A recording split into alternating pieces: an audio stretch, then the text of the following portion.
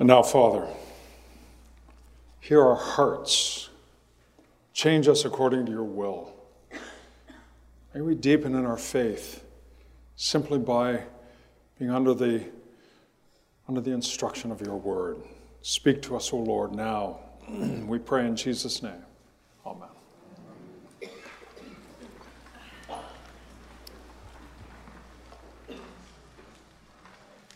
So life is normal, ordinary. And Herod has been king for some time. King in quotes. He's really a puppet of Rome. And he's a bad guy. Herod, he called himself the Great. And he did rebuild the temple, but he also built himself a magnificent palace. And it was always about him. He was the center of all things. And he was one of these power-hungry types who he had close to a dozen wives, and he killed several of them.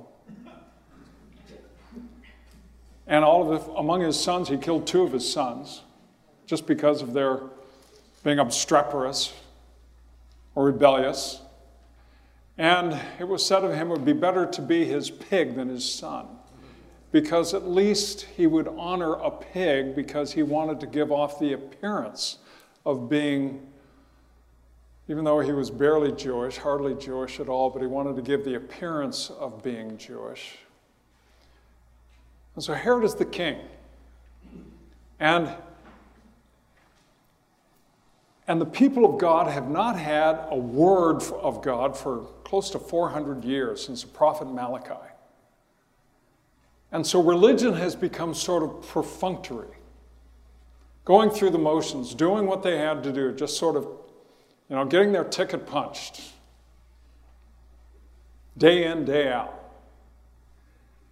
And so life is just sort of ordinary. And everyone's sort of caught in ordinary time. They don't have any great expectations about anything. The last time there was anything dramatic that happened was about 140 years earlier during what was called the Maccabean Revolt. And a bunch of the Jewish people rose up against the Greek overlords who had gone into Jerusalem, and they actually took a bunch of pigs and slaughtered them in the holy place in the temple, in the Holy of Holies. And this got them angry enough that they drove out the Greeks. But after the Greeks, it's just Romans. And again, life is ordinary. They have no expectation. 400 years have passed. If we turn the clock back 400 years, we're back at Plymouth Rock or something like that. It's been a long, long time. And so there's no expectation whatsoever. And Zechariah is part of the priestly caste, and among all the priests, all of those who are of the tribe of Levi, they get their turn to help out in the temple, and one time in a lifetime, they get to go into the Holy of Holies and burn incense. And so at least for Zechariah, things are not ordinary. This was a huge moment. This was the day of his life. And he got to go into the temple and light incense. Hear the word of God as it comes to us from the Gospel of Luke.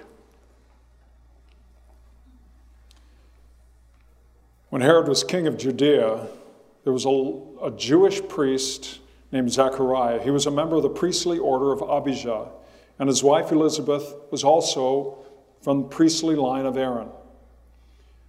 Zechariah and Elizabeth were righteous in God's eyes, careful to obey all of the Lord's commandments and regulations.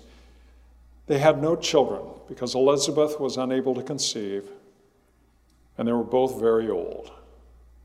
One day Zechariah was serving God in the temple, for his order was on duty that week, as was the custom of the priests. He was chosen by lot to enter the sanctuary of the Lord and burn incense. While the incense was being burned, a great crowd stood outside praying. While Zechariah was in the sanctuary, an angel of the Lord appeared to him, standing to the right of the incense altar. Zechariah was shaken and overwhelmed with fear when he saw him, but the angel said, "Don't be afraid, Zechariah.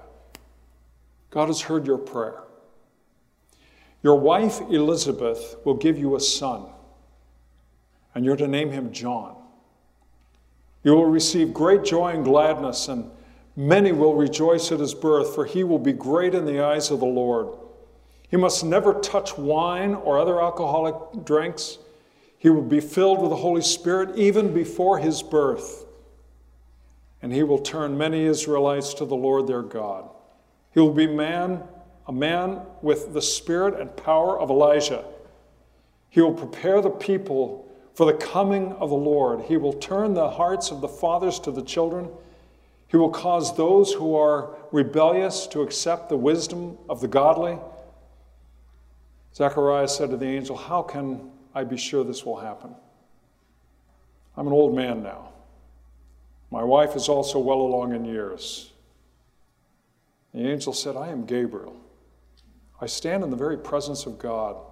It was he who sent me to bring you this good news. But now, since you didn't believe what I said, you'll be silent and unable to speak until the child is born, for my words will certainly be fulfilled at the proper time."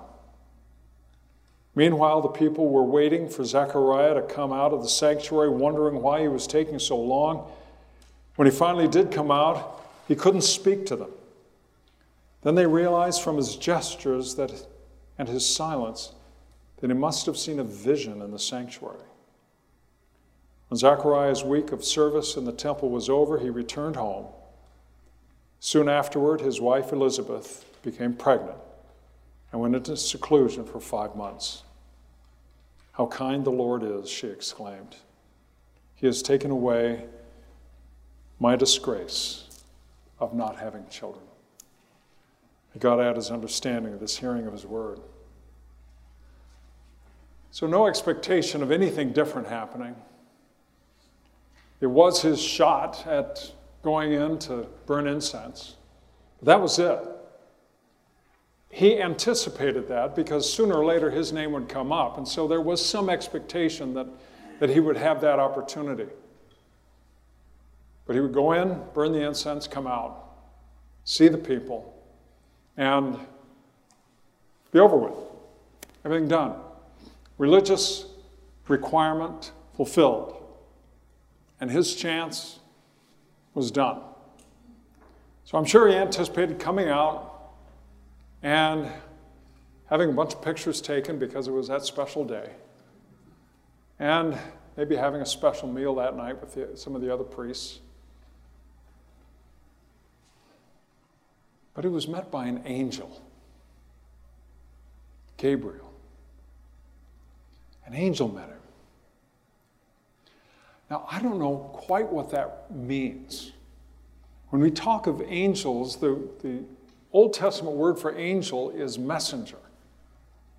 And we have all these images that have been given to us primarily by really creative medieval artists of wings and halos and all of that. But he was met by Gabriel in whatever form that took. And Gabriel gave him this news. Now, he and Elizabeth probably grew up not too far from each other. They were probably kids in the same vicinity with one another. And in all likelihood, even though marriages were arranged, in all likelihood, the parents noticed that Zechariah noticed Elizabeth. And parents have a way of bringing kids together and making sure they are in the same place at the same time. And one thing led to another, and these two young people were brought together and were married. And then, of course, they started hoping that they would have kids like everyone else had kids. Here's this young couple, and they see all the other young couples with their little ones talking about having kids, talking about how poorly behaved they are. trying to control these little ones. And time passes, and nothing. Now, of course, the text blames Elizabeth for this, because they always blamed the woman when there was a problem having children. Perhaps it was her side biologically, perhaps it was his side biologically, but for whatever reason, she bore the consequences. It was hard for her. Nevertheless, the two of them just continued to live life. They lived faithfully. They continued to do what they needed to do in their community. And then it says that they got old. Now, what's old? Old is probably simply that where they recognize those days are behind them. Those days that they had longed for, hoped for, prayed for, have passed. Things change. And so part of regular life was that not everyone can have kids. Part of ordinary life is that these things happen. And they have to learn to deal with the reality that they will not have children together. That's ordinary life, ordinary time. Time in life as we experience it so often. We live our lives and we don't really necessarily expect anything to happen where something breaks in from the outside. We live our lives and we anticipate life to go on pretty much as we expect. And there's no reason why after 400 years, these people would have thought anything differently. But then there's this thing that is God's time. Our time, ordinary time. And we do the best we can with it. But we look back and we realize we can't change stuff that's already passed. We'd like to sometimes, but at least we can go forward. C.S. Lewis makes a comment. He said, you can't go back and change the beginning, but you can start where you are and change the ending. So that's what we do. We try to, even though we can't change the past, we maybe can have something to do and something to say about the future. And so this is where Zechariah and Elizabeth have been living their lives. And in all likelihood, they're being loving, caring people in their community. They probably borrow nieces, nephews along the way, do some babysitting, watching of the kids. Life is ordinary. And then it's not. Then suddenly God breaks in. Unanticipated, unexpected. You know, so much of Advent and so much of the Christmas season, we talk about expectation. We talk about the coming of the Lord. And we know all about that, of course, because we're on this side of Christmas and Easter. But the reality is that life goes on. And in the midst of life, there are occasions when God breaks in. God's timing is not our timing. God's timing was not Zechariah's timing. And I love this story. So here they are, beyond those years, and the two of them lovingly come together. She gets pregnant. She finds out that she's going to have a baby. Now she's old enough to be a grandma. And she feels her body change, her whatever that feels like. But she feels it, sees things that are unfolding within her life, and they start to be overwhelmed with joy and anticipation. And God's timing is such that when God breaks into our lives, the after effect is joy. The after effect of God's impact in our hearts and lives is that we have a joy that we don't anticipate, that we didn't expect.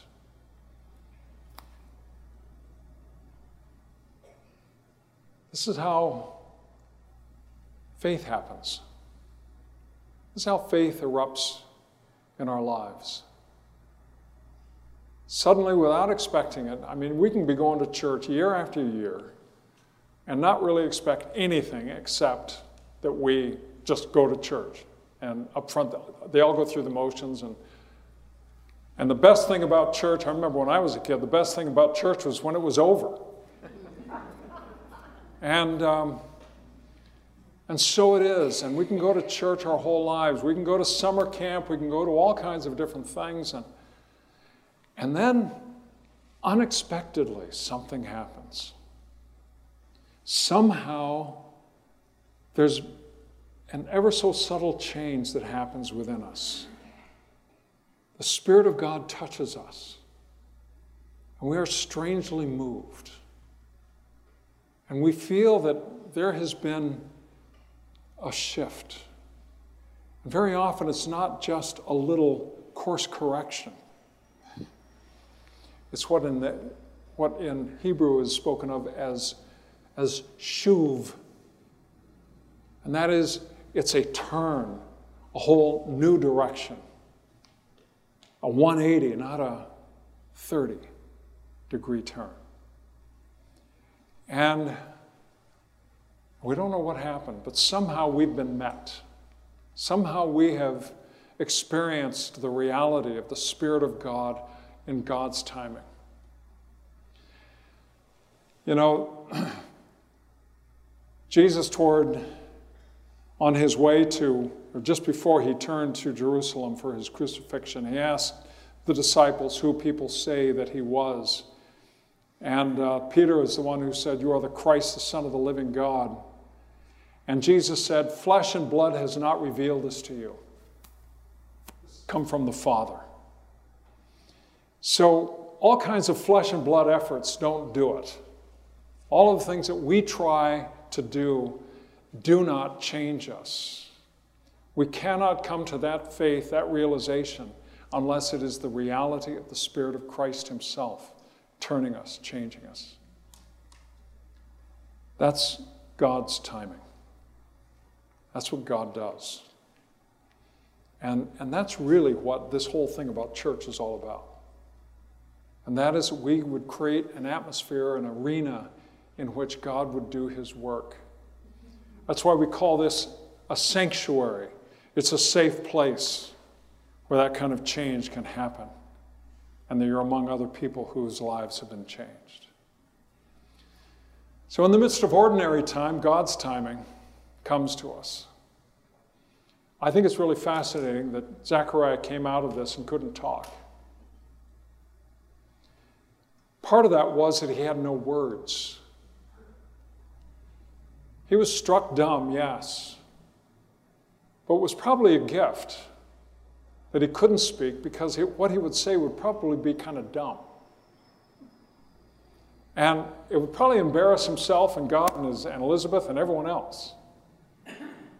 He would probably try to describe what he saw. So his silence was maybe the best thing. And oftentimes it is that our silence, when we've gone through a tremendous change, when we've gone through a tumultuous experience, positively or negatively, sometimes our silence is best, just so that we can allow it to have its way and allow that transformation to occur. And then it begins to come out. And it comes out at a time that our Lord has determined.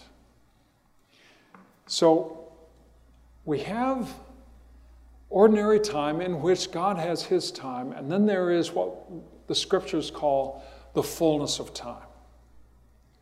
Time when it all comes together.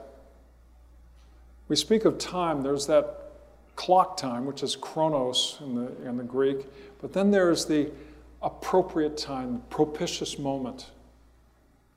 Not the chronos time, but the kairos time.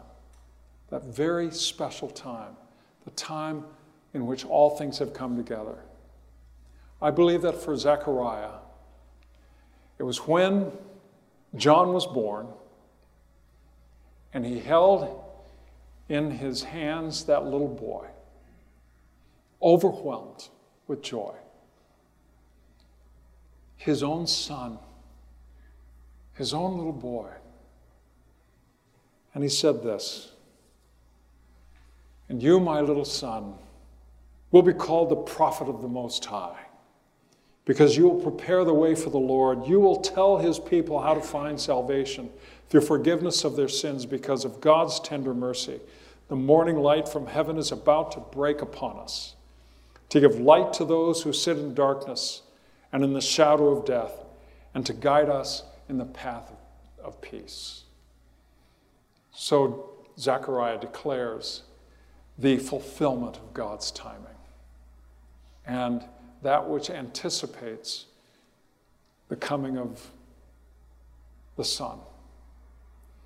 And John has this very special responsibility of being that voice crying in the wilderness, "Prepare the way for the Lord. Prepare the way for the coming of Christ."